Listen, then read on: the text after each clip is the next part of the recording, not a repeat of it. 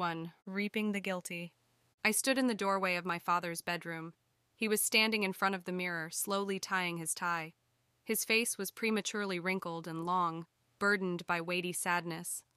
I can remember a happier him, a time when his skin was vibrant and his lips were quick to smile. But now, his skin is ashen, his lips gray.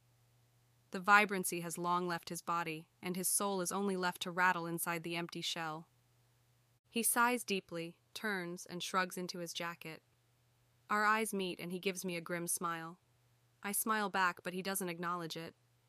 I don't think he has the capacity to feel the warmth of a smile anymore.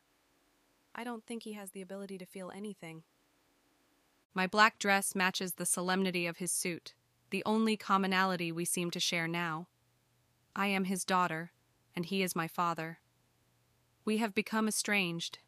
He sighs again, as if living is now an effort for him. Everything is an effort for my father. He works on our farm, but it's as if his body is on autopilot, merely doing what it remembers. Yet my father is not truly present. I step aside as he pats my head while leaving the room. I inhale deeply the old man's cologne he wears. Following behind him at a discreet distance, I enter the living room. My mother stands at the window, looking out but seeing nothing, as if the glass pane is impenetrable. If my father and I are dressed grimly, my mother is dressed for mourning. My eyes go to the turned-down picture frame on the table next to her. I walk over and upright the picture.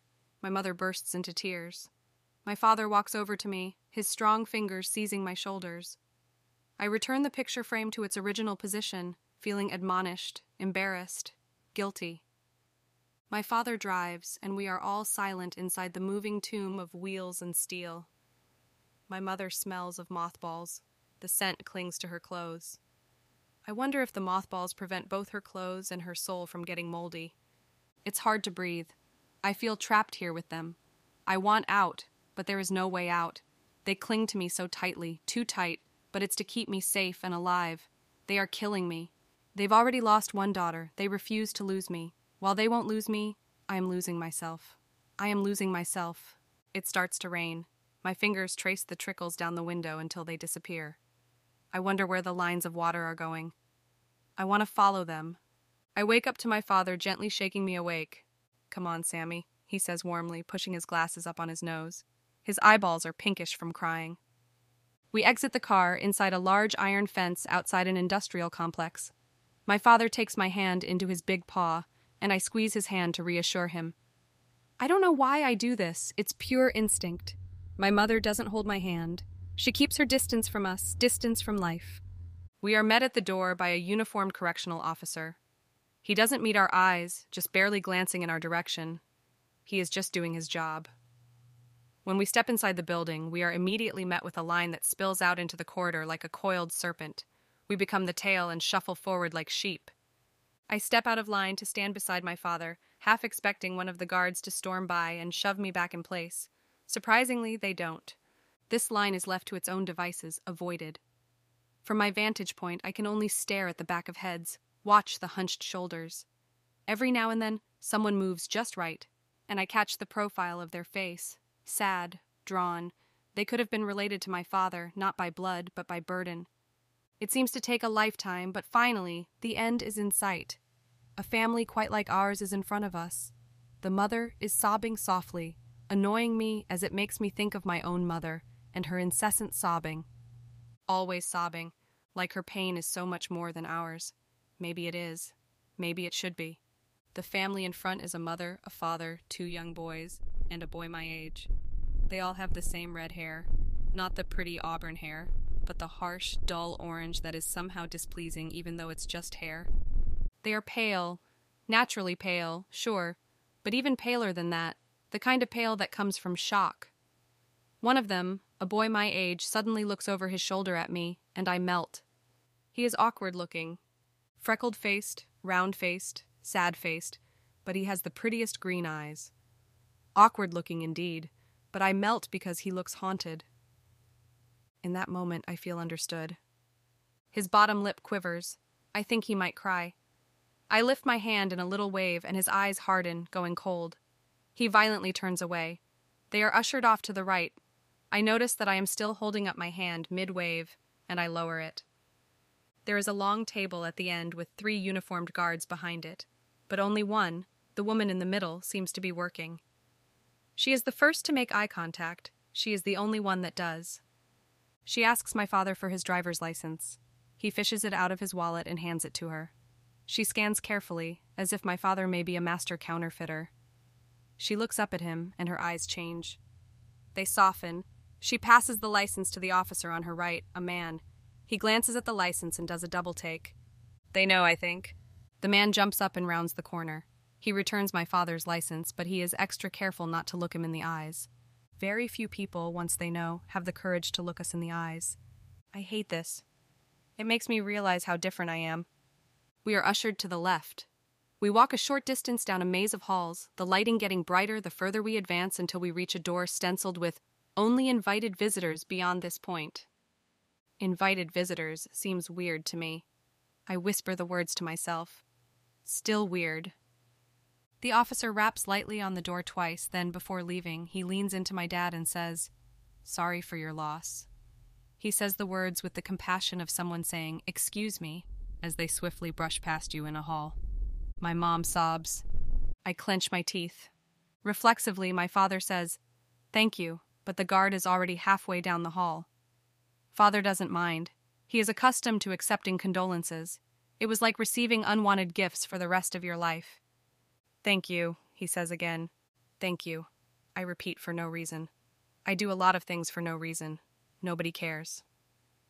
"We are ready for you," a voice calls from the other side of the door. We enter as a family. The room is small. There is another long metal table with a few manila folders piled atop it. There is only one chair, and it is on the opposite side. The walls are painted a sickly pea green. To my right, the wall is completely covered by a large mirror. One-armed cameras hang obtrusively from every corner of the ceiling. My father remains stoic, a pillar of strength.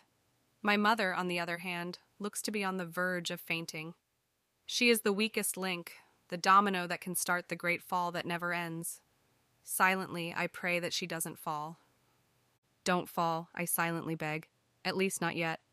Desperate people in other parts of the building reach out, yelling, screaming, cursing, reaching out from all directions from somewhere in the distance. Their misery is ever present, encroaching tentacles seeking to latch onto something and pull into their mosh pit of hopelessness. I can feel the hate calling to the hate inside of me. A petite woman with graying hair drawn into a severe bun enters the room, her heels click-clacking on the floor. "Hello," she smiles, her eyes dropping to me. She has kind eyes. It won't be long. Mercifully, she was correct. A side door opens from the opposite end of the mirrored wall, and a man in an orange jumpsuit enters, escorted by 2 men. He is pushed down into the chair, and his handcuffs are linked to the bars on the table. He was boyishly handsome with an easy smile, the air of a man who took little in life seriously. If "I'm here for a good time, not a long time" were a person, it would be him. Tattoos rose from beneath the collar of his jumpsuit, winding up his neck. He was trying to play it cool, but his eyes betrayed him. He was afraid.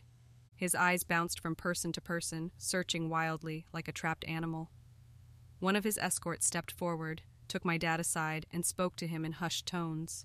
I look at the man in the jumpsuit. He is staring bewildered at his chained hands. Then, as if flipping a switch, his eyes lurch to me. We stare at each other, each daring the other to break first. "Don't you look at her!" my father booms, slamming his fist down on the table. The fury emanating from my father caused me to jump. The man in orange shrank back. My mother swoons. "I can't," she said, rushing from the room. A domino teetering. My father is vibrating. I am glad my mother isn't here to see him getting worked up even more. He is heaving like a beast. If she saw this, she would only distance herself more. She has been traumatized enough for now.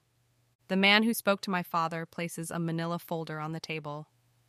They try to shield me as much as possible, but I see the picture. It is a picture of the same girl in the frame that lies face down in my house. My eyes vaulted to the prisoner. He is leaning as far away from the folder as his constraints will allow, as if afraid the contents will leap from the page, wrap around his neck, and strangle him. The same fate of the girl in the picture, my sister Sarah. I don't mourn her. How can you mourn a person when it feels like they have never left? It's strange. I don't have memories of her anymore, as if they are snowflakes melting in my grasp. It is as if she is laughing as I try to capture her. Or is she crying? I don't know, because I shut those sounds off in my head as quickly as I can. I don't know where she has gone, but I am terrified of being pulled there. I stare at the prisoner now. He has become the reason we are dominoes, the reason for the distance, the reason we don't live. The folder contains all the evidence they've gathered that condemns him, every piece serving as receipts for the price we've paid dearly. And now, he belongs to us.